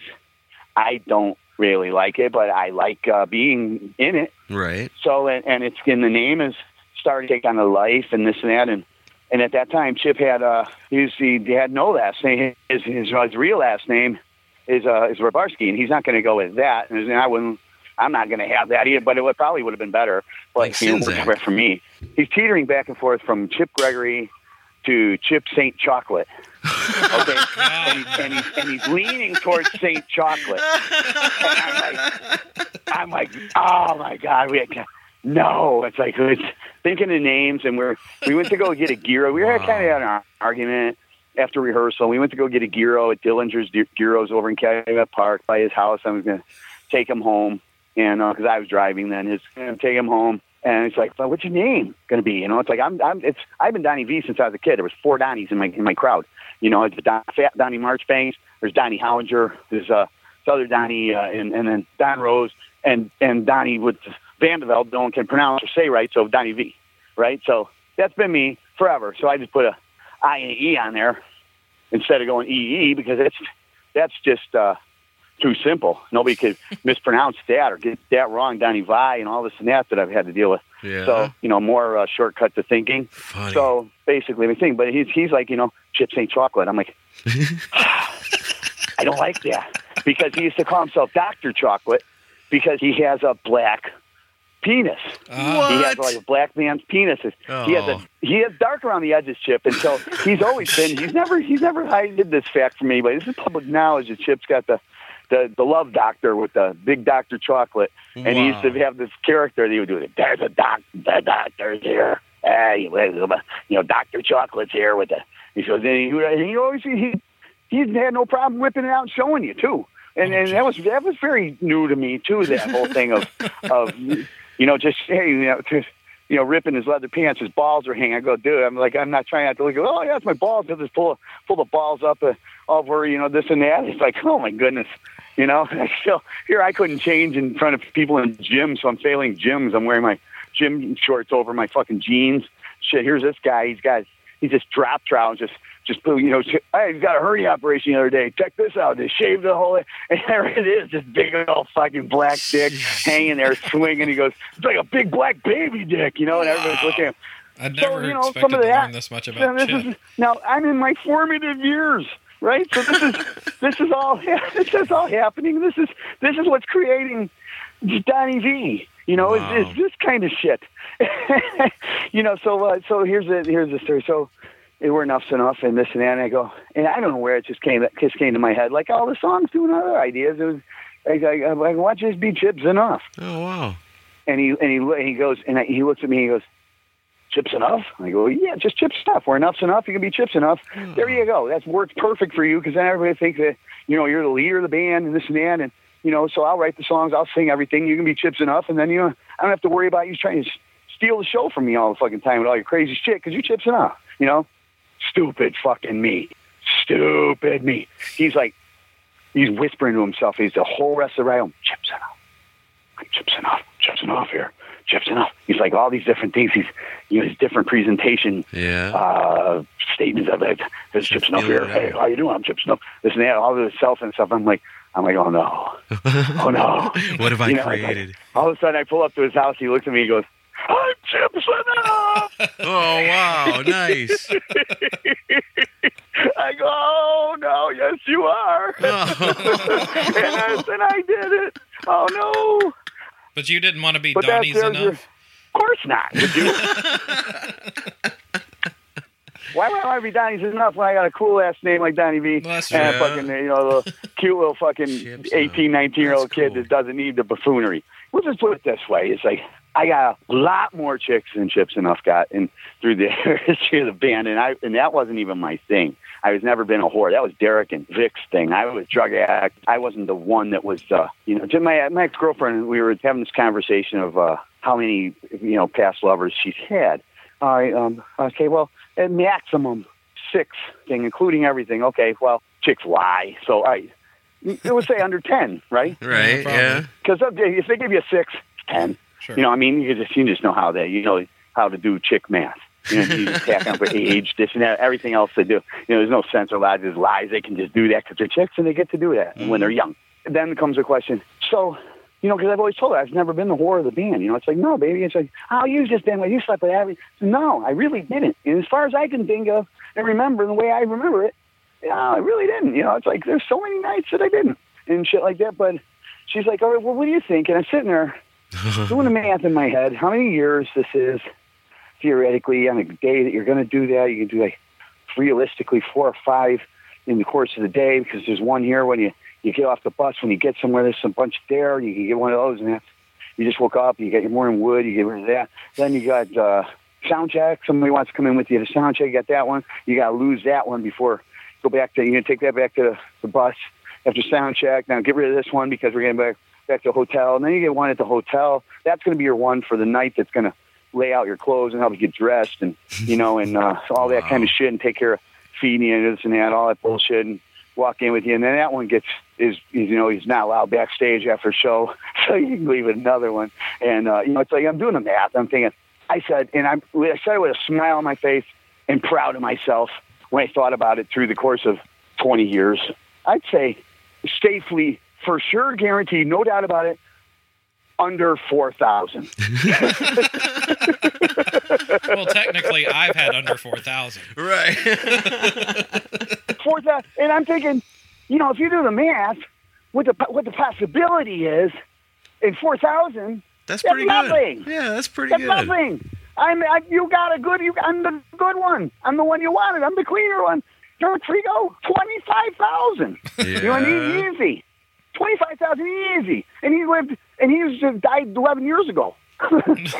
Wow. Ricky Parent, shit.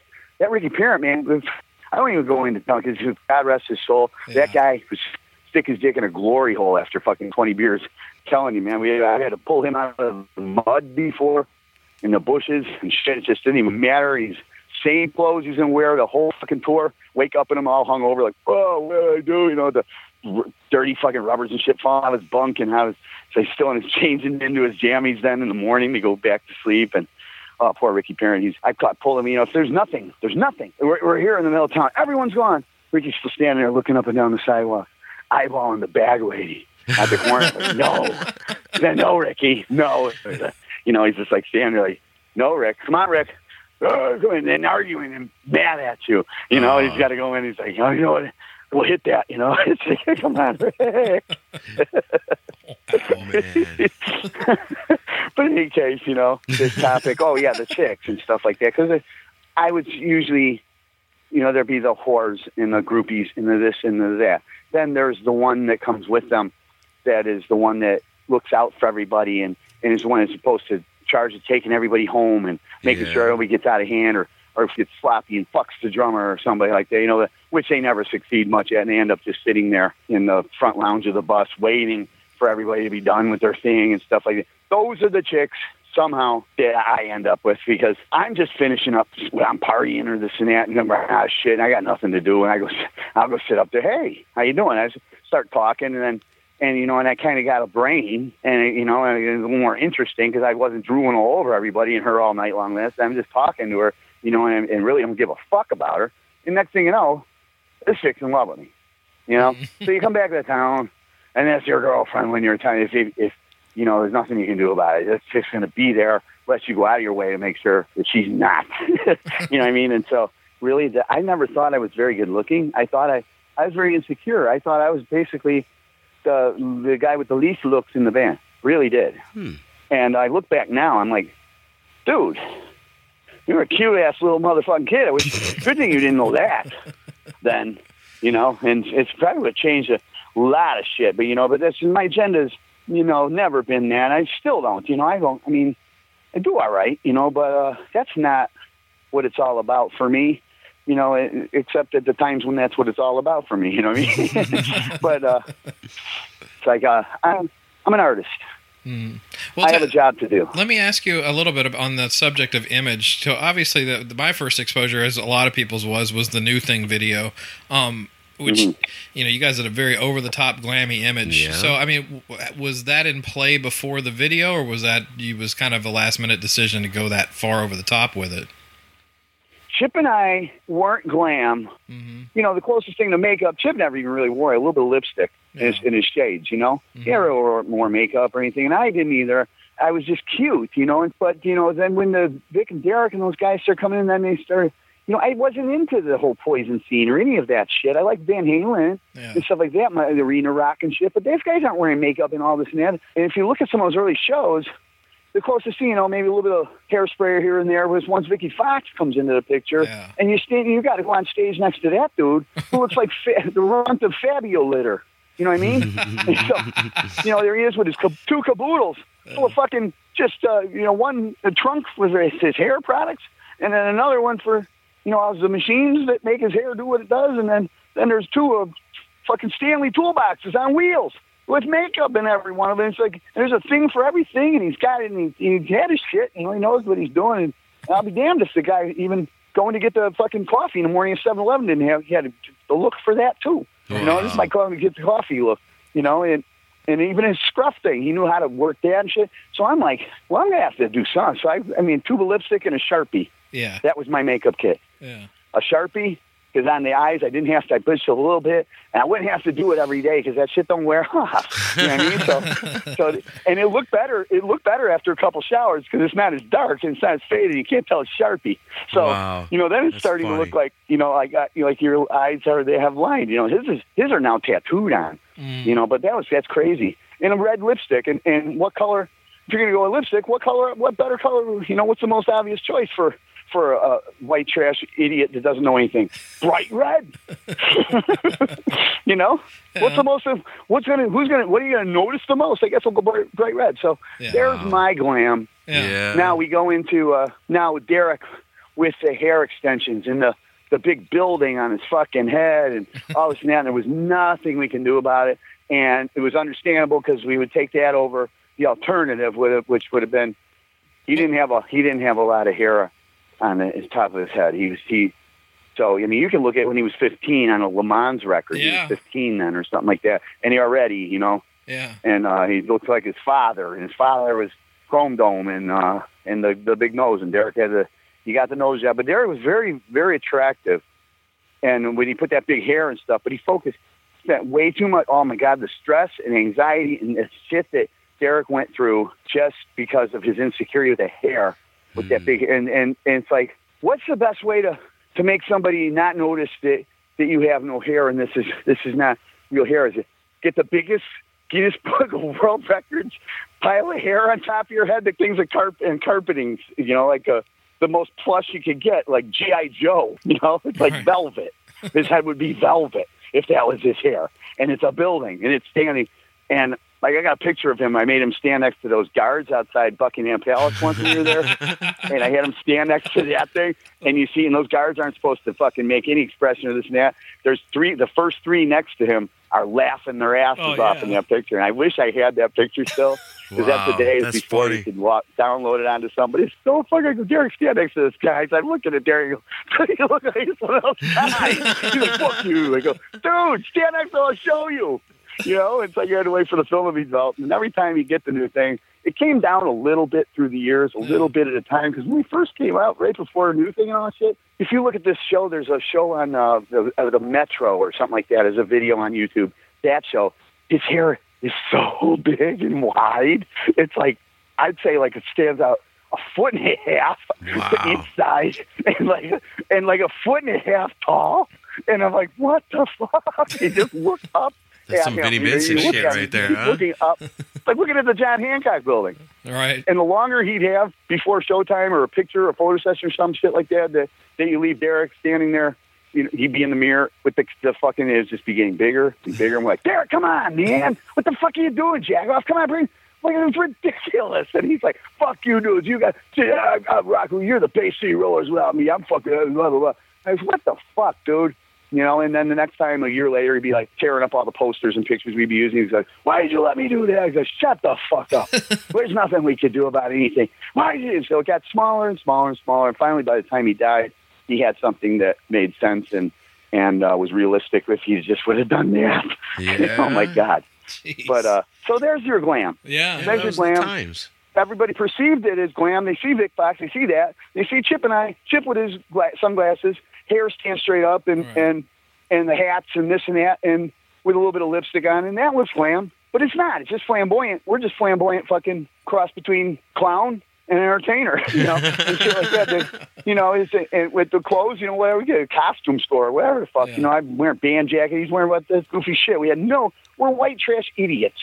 So it's no clue of what the fuck, because Look at what's going on around us. Yeah. Look what all of our friends are doing. Look what everybody that's telling us we're so cool, what they do. Yeah. Everybody else in shit. So it's like, I guess this is what we're supposed to do.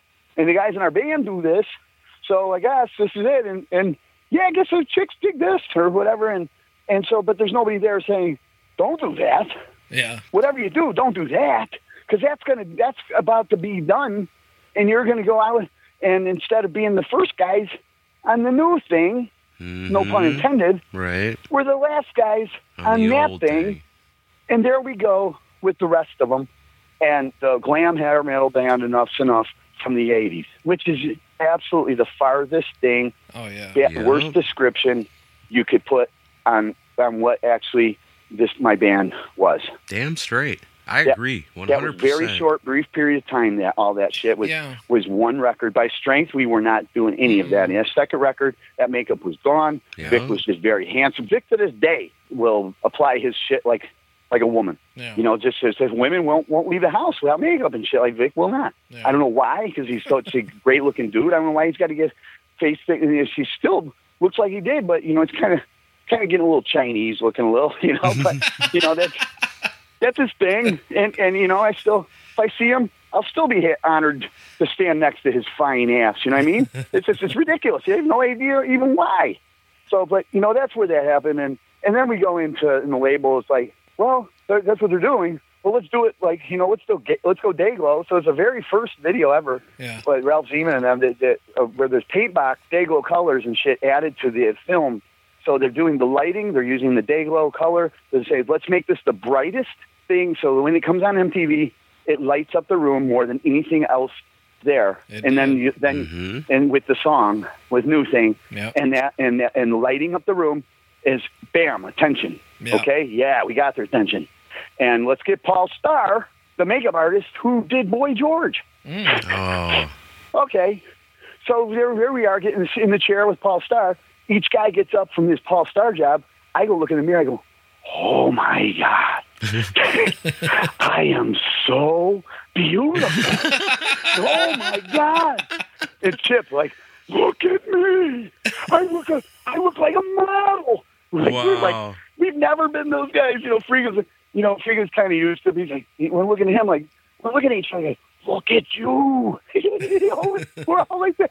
Oh, and then the lighting and everything. It's like, you know, and then we see the video and he comes out, look at me. It freezes at the end on each of us. And so like, oh, look at, I'm the last one. Look, I'm fine. I'm so, you know, I'd fuck me. And shit like that. So, and then comes Fly High Michelle, where you know, it's they show the big clothes rack of shit, and it's so unprepared to this and that, another makeup job. But so what do you do? You know, all these things there. Wear everything at one time.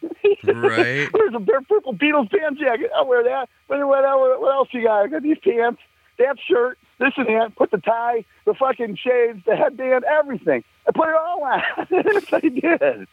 You know. By the way, you just bought all that shit. You know, because you put your cigarette out in the coat pocket and this and that. So you know, that's, by the way, that's $5,000. You know, that's it. That coat you just put your cigarette out and put the joint in the pocket, that's $5,000, and this and that, and you just bought, whatever.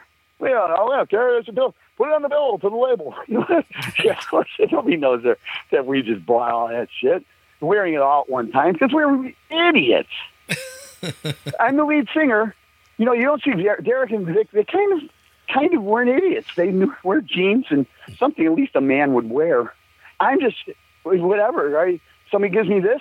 Hi, it's bright. It fucking feels real good to wear. It's like nothing's more comfortable than a pair of spandex with no underwear. Yeah. You're just like, it's like you're naked. You know, you just can be naked and just put some boots on. What do you wear with these? Well, it looks stupid if you wear shoes because there's no bell or anything. So might as well wear boots, and then we wear on the top. Well, whatever. It's, well, obviously something that doesn't match the bottom, you know. So, so you know, it is what it is. Yeah. Took a while. Finally, he's just like, "What the fuck?" You know, glam band, glam. Starting listening to that and being lumped into. What do you think of this band? What do you think of Rat? What do you think of Poison? This and that. It's like, personally, yeah, that's why we didn't make a lot of friends in the early days. Like, personally, I don't dig them. It's not my bag. It's not my cup of tea. I respect what they're doing. They're out there working hard and stuff, but I don't dig them. We're not like any of those bands. I like the Beatles. I was Led Zeppelin, AC/DC, Rolling Stones, this and that. Yeah. Fucking Poison, Warrant. You know, all these guys like Rat, fucking this band. You know, these guys are fucking trying to hang out, come to our shows and stuff. Take those guys out of our dressing room. Who the fuck are those guys? Those are Bang Tango. Bang Tango. Who the fuck are they? Get them out of there. You know, it's like that's from that video. Sam, want to go. Oh, get him the fuck out of there. Dangerous Toys. Guys like that. You know, it's like Dangerous Toys. What is that? Negative. Wow. These guys just want our beer and hang out and punters.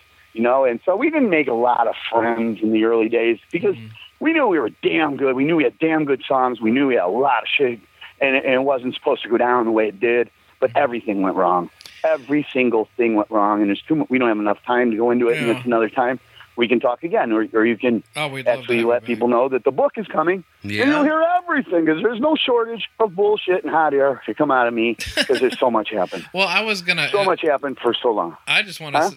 I remember New Thing and Fly High Michelle, and then I kind of went into Thrashville for my personal taste at the time, so I'm coming kind of back to the party later with Enough's Enough, and I was like, Ken, I went on a binge-watching thing the other night of your old videos of the singles that were released, and it's like when I hear stuff like Mother's Eyes or But Right By Your Side or There Goes My Heart, and I hear these songs and I'm like, how the fuck were these guys not humongous? Because I mean, these are really damn good songs. Like, and I'm not just blowing hot air up your ass. I'm serious. It's like, oh, I know.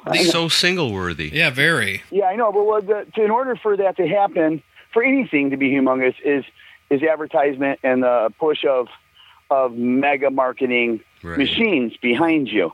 All right, that label that we were on, some political shit went down within that label, which we got caught in the middle of, is because we were on one side's ticket and strength to, no pun intended again, were basing their whole building off of was us. And the ones that were opposing that and deciding they want to tear that down and take us over in another direction stuff, what do? You got to kill their strength. You got to, you know what I mean? And so that's what happened. And because the mothership is Atlantic of Echo. Right. So there is a mothership. You know, Echo could only do what it could do. And if the mothership pulls the juice and the funding and tell these other people, hey, listen, we're doing a takeover of this label, and you're with us or you're with them.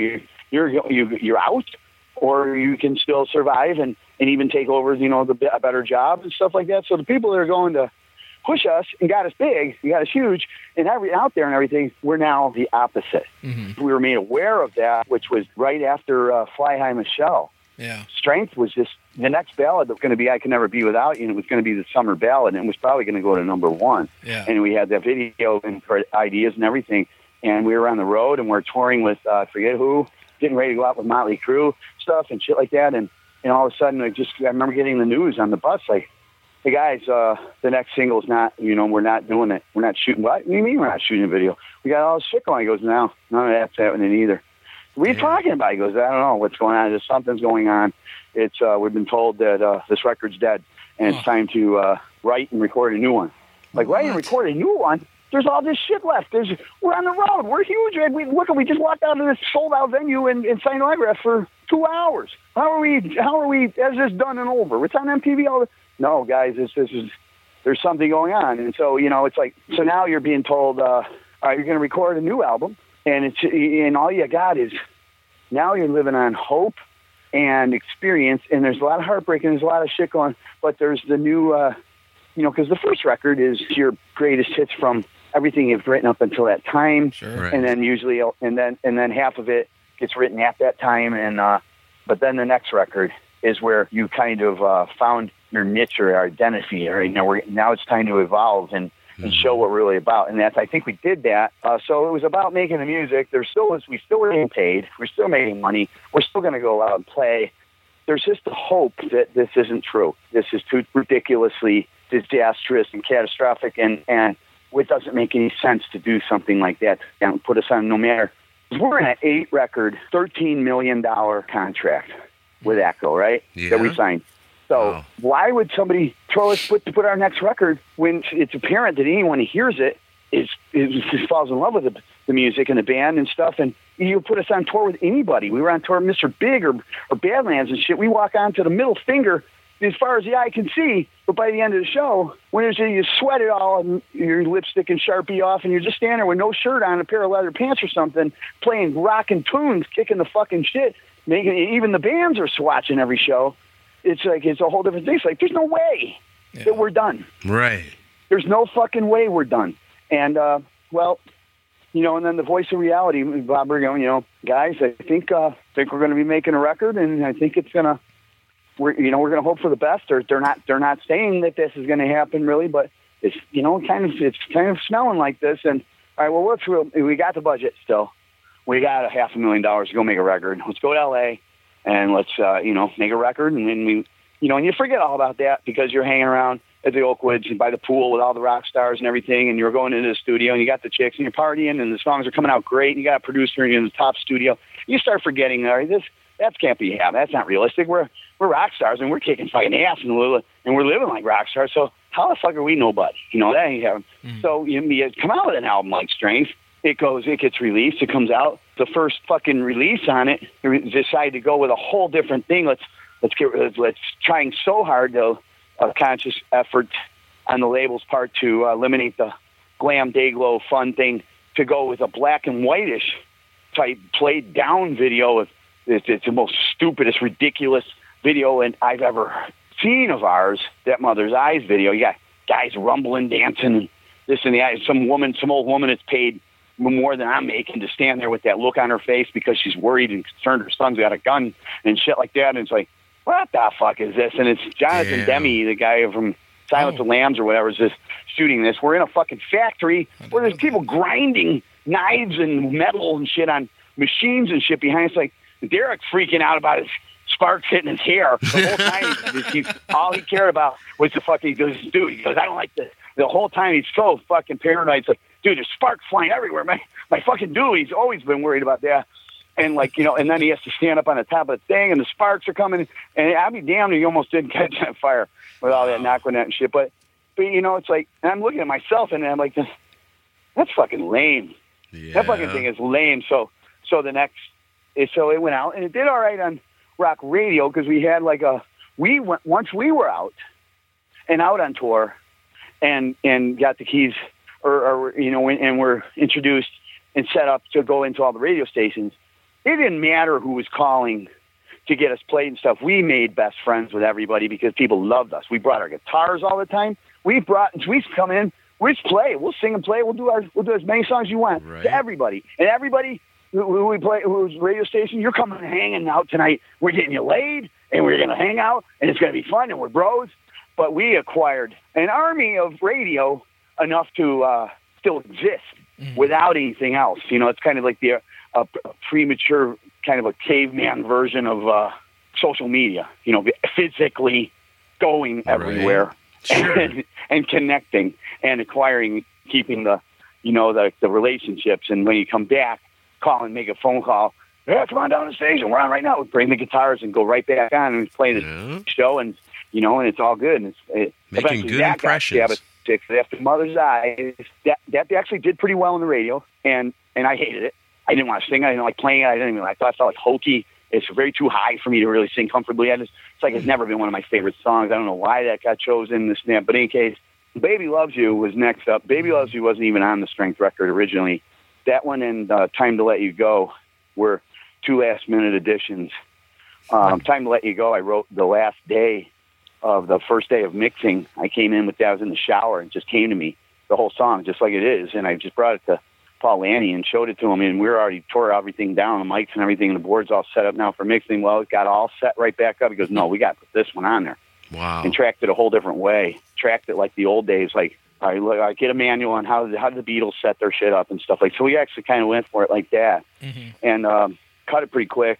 And then Baby Loves You we had, and we were always like, Baby Loves You. Fans, I always thought it was pretty simple, pretty basic. There wasn't a whole lot of substance to Baby Loves You, but every time we played it, and we've had it since very early days. We had it even before Derek was in the band and shit like that. We had Baby Loves You, and every time we play it, people loved it, and it was easy to sing. And it's just 3-chord rock bullshit. It's like, so Baby Loves You. It's like, this record, because take Baby Loves You, Time to Let You Go, off that record, it's a very different record with very different vibe of darker. Yeah. And there is no arena rock song there. You know, it's like you can't go from one extreme to the other. So, all right, so we took off. What did we take off of there? We took something. Oh, there was a song called "Let It Go," which was going to be the first single. Oh wow! Down, down, down, down. That ended up on 1985 like a commercial, and that was going to be the first single, and that went from being the first single to off the record. To Wow. and Heaven or Hell wasn't on there either. There was no Heaven or Hell wasn't even written. Really? As the record was being completed, and I remember thinking and kind of talking to Derek Shulman, the president, and talking to the band. It's like, you know, we need something that's a little more straight ahead, pop, up tempo pop. You know, kind of like New Thing or something like that. That's you know, kind of got our niche a little bit. You know, and there really isn't anything on here like that. So that night, we flew back to Chicago to get ready to do something else, and I wrote it that night and tracked it on the 8-track demo machine, and the very next sent it to Clive, and Clive's like, it's perfect. The version we did in the studio, he said, it's too polished and didn't have the moodiness of the demo. So that's a demo with Vic playing drums on it and polishing the turd of fine-tuning it of Right by Your Side, and the same thing happened in Innocence. Oh, really? Those are 8-track demos with drums on them, and somebody polishing everything up, shining it all up. It's original vocal of singing through a drum mic or whatever the fuck I used to use on this 8-track reel-to-reel machine. Just a Tascam Porta Studio 8-track thing, but reel-to-reel thing. Those are what you hear there, you know. And the same thing with Heaven or Hell. It was on that same machine, and we went there and said, yeah, it's cool. It's got that riff. When I came with that group, down, down, down, down, down, down, down, down, down, down. And then when everybody kicked into it, it was very easy to learn. And it just, you know, and the band was very good at. We could write songs on stage. We really could. We could. Everybody was pretty much good. You know, Chip was to direct Vic. Chip kept Vic very simple. Chip would always be like the drum machine, like the demo. You know, Vic would try to want to go off and do some things, have some personality and some character, which I always thought I wished he would have got to do. And Chip, come on, simplify, come on, cha do cha. You know, so. And that's not Vic's fault. You know, later he did the Vince Neil record. He was going crazy. He's fucking monstrous drummer on there. Awesome on you know, that album. Why didn't you do that on? Because you guys wouldn't let me. I go, what's in me? What's in me? You know, once again. It would have been nice to cut him loose. Yeah, well, Motley Crue was John Lennon and Paul McCartney to Vic Fox. You know what I mean? Yeah, and as a drummer, so Tommy Lee. He got his shot to go play with Paul McCartney. You know, and he didn't have a whole lot of incentive as of because we did a strength record and put it together. All right, there's a release, Mother's Eyes. We did okay at radio and stuff. We're out on the road like Badlands or something. Now we're going out on tour with Nelson. Yeah. Okay. Of all people, Nelson. Okay, but it's an arena tour. They got a huge hit. So it's going to be, now our crowd is going to be, again, 16, 17-year-old little girls. Right. Okay, so all right, we need something. All right, we're going back to our original videographer and directors. We're going back to Ralph Zeman and Benji Howell. We did Fly on Michelle, a new thing, and we're going back to that. So Baby Loves You, great fucking video for the time. No, there's not the makeup and shit. It's just cool video. Now I'm on the Rickenbacker guitar. My threads are kind of a little ethnically challenged. I'd say it was that word for when your name has a ski at the end of it. It's kind of a, you know, this is bright. This looks cool. This matches. You know, I got an American flag shirt and American flag pants. Over there's a nice suit. All right, I'm ready.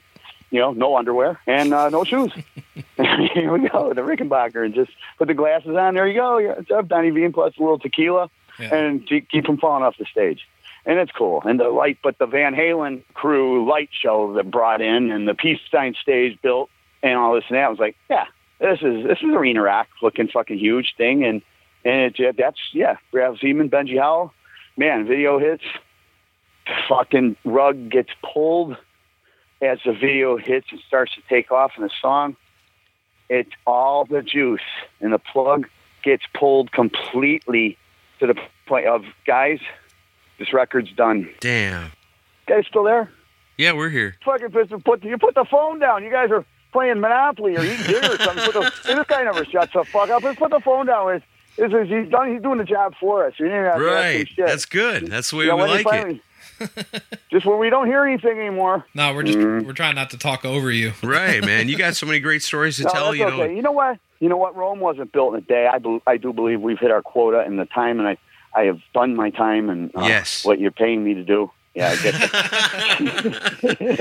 It's all worth it, man. Donnie, man, I gotta say, you're sounding fucking fantastic, man. It's really great to have Donnie V back. That's how I feel, man. You're sounding good. You're telling great stories. You know, this is the Donnie V that we want. Right? Yes. Right? It is. It's so fucking. And it's good to have Donnie V back. I concur into this body, you know, because it sure as the hell is not a nice thing to not have Donnie V in this body and be still walking around doing shit. It's just that's what was going down. Right. And it's like, dude, I fucking look 10 years younger than I did. My vibe is all happening. I was curious if I could write songs not on shit. Let me say, you're absolutely right. I'm looking to the sky saying thank you. It's cool to be me again, and I get it this time, and I do believe that this is all for some reason. It gives me hope and fulfillment, and I'm not looking for the top of the mountain like I was, and I'm stopping to live each day. And like the beauty of that's why this interview was just a pleasure and a joy for me, because that's what it's all about is live in this moment and be authentic and give what you in your spirit and your energy and everything, and appreciate what you have right now, and do the best way you can and wait and tomorrow. See what tomorrow brings because of the good things of today, and go with the current, and not be focusing on what you don't have and what's going wrong and where you're trying to get to and all this and that, because that shit it's not what it's about. I love it. It's not about that. It's not about all the money. It's not about all the fame. It's about your story. You're living your story, and you've got to do your job like you're meant to do it, and you're supposed to do it. I'm sick and tired of being sick and tired and lonely and sad, and I'm not anymore. And this is the first time from before I got in the band, like emotionally, and learning to cope with my issues and my weaknesses and my strengths, and turn my weaknesses into strength by putting a spin on them and evaluating them and taking an inventory of what didn't work, what does work, and being smarter. And the ideas have just returned to me, the song ideas, which is everything works in a process, and that, you know, all this other stuff needed to happen at first before you can't put the cart in front of the horse. Then I was still curious, is this going to happen again? Awesome. I can't wait for them to hear the new stuff, because I'm so excited, because I fucking love this shit. Yeah, it's smart. Awesome. It's smarter in this, and it's right. It's right this time. That's awesome. With everything I got right before, now that I still everything, I can look back at every single thing I did, and I'll tell you what's not right about it, but I'm not going to do that. We want to hear the album when it's ready. Dude, I don't know if it's going to be an album. I don't know if is there any point in making an album. Here's the plan right now, is a flash drive called The Trip Through Donnie V. It's going to include every single thing I've done. Wow. Without the band, whether who likes it or not, on there in MP3 form, the flash drive, all kinds of acquired bits and pieces of video or photos or this and that, with a documentary of me observing these things and giving a play-by-play recollection of the madness and the craziness of what is happening. What's happening in this video? What happened that day? What happened that week? That was so, you know, it's like some people's craziest story is a Tuesday and afternoon in the life of Enough's Enough. You know what I mean? Right. It was so out there. It was so out there, and it was so bizarre, and it had so much energy and so much power that it wasn't unleashed. It all happened. A lot of it happened internally and behind the scenes and things, but the hugeness, the power, and the energy of that band did still happen. It just didn't happen on the grand scale with the exposure to the world seeing it. So that's why people are fascinated when because I tell the truth. Mm-hmm. I tell it from my heart. I try to do it in the most intelligent form I can. I'm pretty good at expressing my thoughts, and especially now. And I'm enjoying the stories, because now that I'm not living in that life, I'm not ashamed of anything I've ever done. I'm not. I'm just not ashamed of any of it. My heaviest drug use, the things I've destroyed, the fucking shit, the vagina I super glued shut, the fucking lawsuits, the fucking all of the shit, the fucking things I've done, the flowers, roses, all this and that. You know, all of it. I'm not ashamed of any of it, because it's fucking hilarious. Okay. It's fucking hilarious. All right. It's hold on. It's crazy. It's insanity. It's entertainment. That's what I am. I am entertainment. Okay, man. this has been freaking awesome today. We want to definitely have you back on the show with us again. Maybe we can do some Albums Unleashed on some of the Enough's Enough stuff. When the book comes out, man, you got to let us know. When this flash drive thing comes to be, you got to let us know. Yeah, here's the thing I want to say. It's going to be called A Trip Through Donnie V. It's going to have everything on the kitchen sink and an explanation and a narrative of going through everything. It's going to be, there's going to be so much shit on it, and it's not going to be an arm and a leg either. You know, we're going to try to keep it, you know, really affordable. You know, I'm not want to undersell us, but there's no way I'll let it be over $150 or $120 or something for the entire fucking collection of every single fucking thing, and the description, and through the eyes of, from the center of Mike, you know, from the center of the whole fucking thing, through the eyes of, you know, the what happened, what's going down, and all the lunacy and the craziness and the interesting things and the artists and everything, and everybody else's, what they all did and all that crazy shit. And it's a fantastic, it's a beautiful thing, and people are fascinated by it. I'm fascinated by it. That's why, and I have so much fun recollecting and entertaining. It entertains me, so I know it's going to entertain other people. And there's going to be a few new songs on it after the first single. The first single I'm putting out, it's called "I Could Save the World," and it's the best song I've ever written. Nice. And that's going to be coming out as soon as it's finished. I got the demo, but it was just got the basic tracks, and it should be finished in the next couple of weeks. And put that out and use it as a launching pad with management. And I got some social media people, and this whole little team is starting to acquire. Is starting to fall into place, and it's just, you know, when you're doing things the way it's going, it's just, we're going with the current, and God is just putting things in place, and it's fulfilling, and it's awesome. And then, that's the reason I'm not making a whole record, is because I'm going to put together the monster motherfucking band I've always wanted my whole life, to go out and do, you know, some of the old stuff and shit like that, and the new stuff and this and that. But the new stuff I want to record, I want to go to the next level, like it should be. If you're going to be in a band, you know, I want everybody's shit, you know, not just doing everything myself and hiring guys and this and that. The same guys are going to want to play with me, the same guys. And there's, you know, I mean, there's there's kind of a, you know, it's an application. You kind of got to, you know, want you with something that looks good, something that's the shit, something that's not just a guitar player, but a fucking guitar writer. You know what I mean? And bassist, you know, like somebody's got to fill the fucking the space of one of the best bass players in the world. You know, in drums, maybe a black guy that's got this fucking old, you know, that old Motown groove, that fucking shit where, you know, a bass player like James Jamerson and those guys from the Funky Bunch, the Funky Funk Brothers. Yeah. Huh? Yeah, the Funk Brothers. Maybe a girl. I'm thinking about a girl on rhythm guitar that can sing. And I might even have somebody in mind right now. I'm not going to go in too far into that. You know, keyboards with all of the bonuses of a keyboard player, with all the keys and the strings and all the shit that I spent so much time putting on that's never been there. You know, and also the abilities to have a few sampled harmonies and some stuff there. So when you go see this, go see what I do, you're going to get everything, and it's going to sound better than the fucking thing you played on your fucking iPod or whatever, and it's going to be something. Right. You know what I mean? And it's going to be something to see, and it's going to be the most of what I do. It's going to be the best and the most you can get of what I do, and the best presentation of it.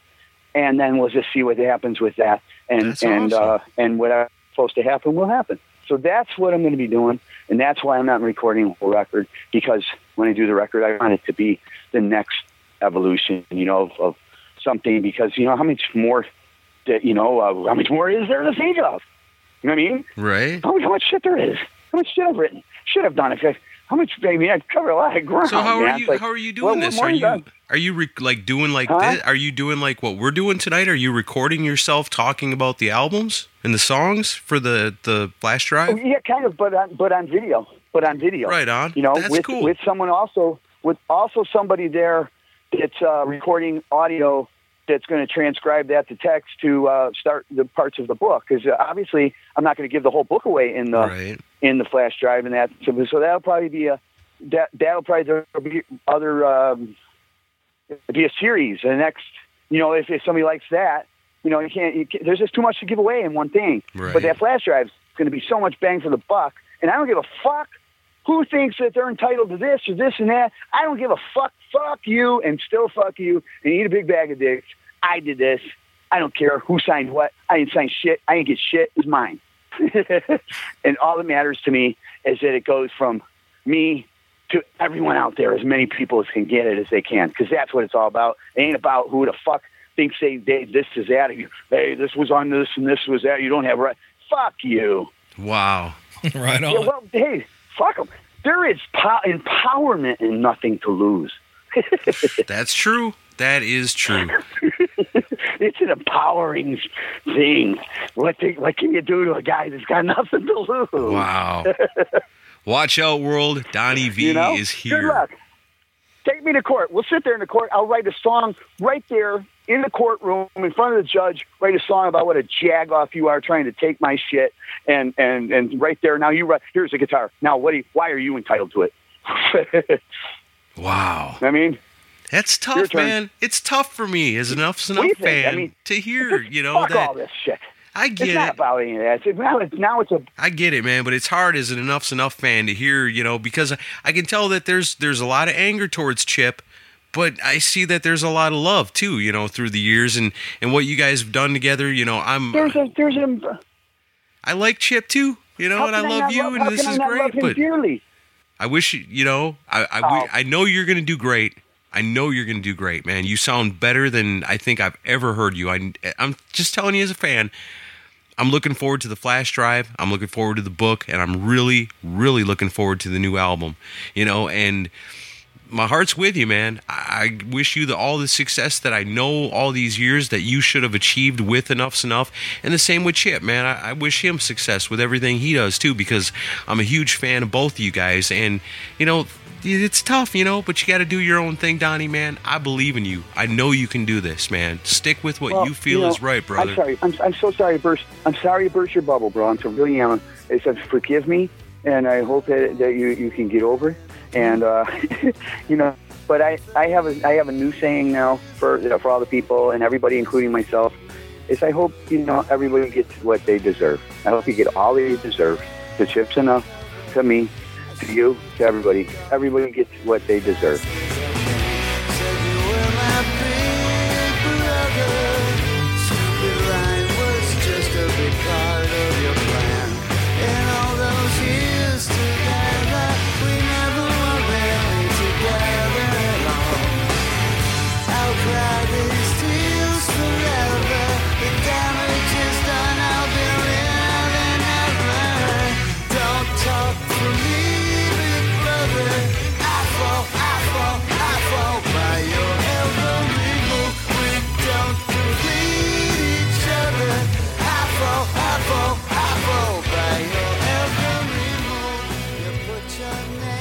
I can do things that nobody can do, but I can't do so easily things that everyone can do. It's NFL draft season, and that means it's time to start thinking about fantasy football. FantasyPoints.com features industry-leading experts and prognosticators using proprietary hand-charted data to help you score more fantasy points. FantasyPoints.com is the place to go for whatever kind of fantasy football you play. Whether you play fantasy football, daily fantasy sports, or do a little bit of everything, Fantasy Points has the meticulously researched content to guide you to victory. And why wait for the fall? Fantasy Points also covers the new spring football league, the UFL. Join the guru, John Hansen, Scott Barrett, Joe Dolan, and other massive names in the fantasy football universe with an exclusive offer. Use code Pantheon for 15% off any Fantasy Points package, including the all-in package, with access to every article, tool, and data nugget that Fantasy Points has to offer. That's FantasyPoints.com and code Pantheon for 15% off at Fantasy Points. FantasyPoints.com, code Pantheon. Score more fantasy points.